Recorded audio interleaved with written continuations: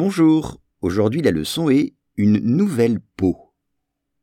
Des scientifiques disent avoir développé une peau électronique ultra fine qui peut mesurer les niveaux d'oxygène une fois attachée au corps. Once again, des scientifiques disent avoir développé une peau électronique ultra fine qui peut mesurer les niveaux d'oxygène une fois attachée au corps. Alors on commence avec disent. Les scientifiques disent. C'est le verbe dire, to say, dire, parler, dire. Avoir développé. They have developed. Ils ont développé une peau. Alors une peau, attention à l'orthographe. P-E-A-U. Une peau, c'est ce qui nous protège la peau. Skin en anglais. L'été, quand on va à la plage, on a la peau bronzée. L'été, quand on va à la plage, on a la peau bronzée. Ou bien, je me suis fait piquer par un moustique. Ma peau me gratte. Je me suis fait piquer par un moustique. Ma peau me gratte.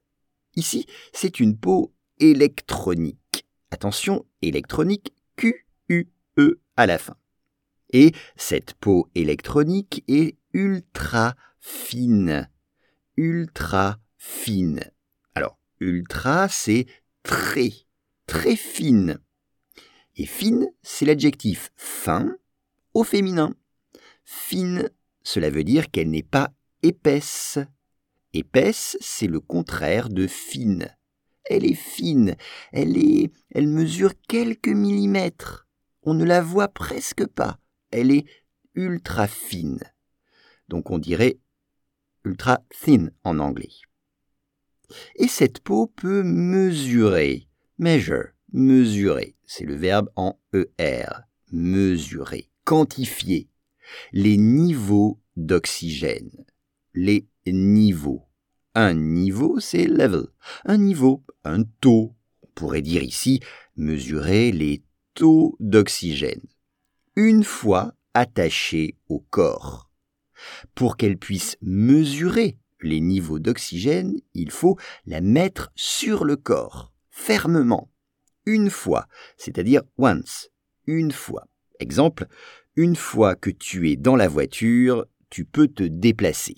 Une fois que tu es dans la voiture, tu peux te déplacer.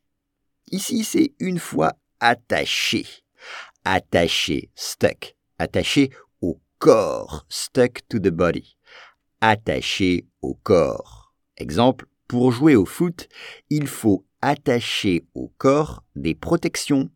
Pour jouer au foot, il faut attacher au corps des protections.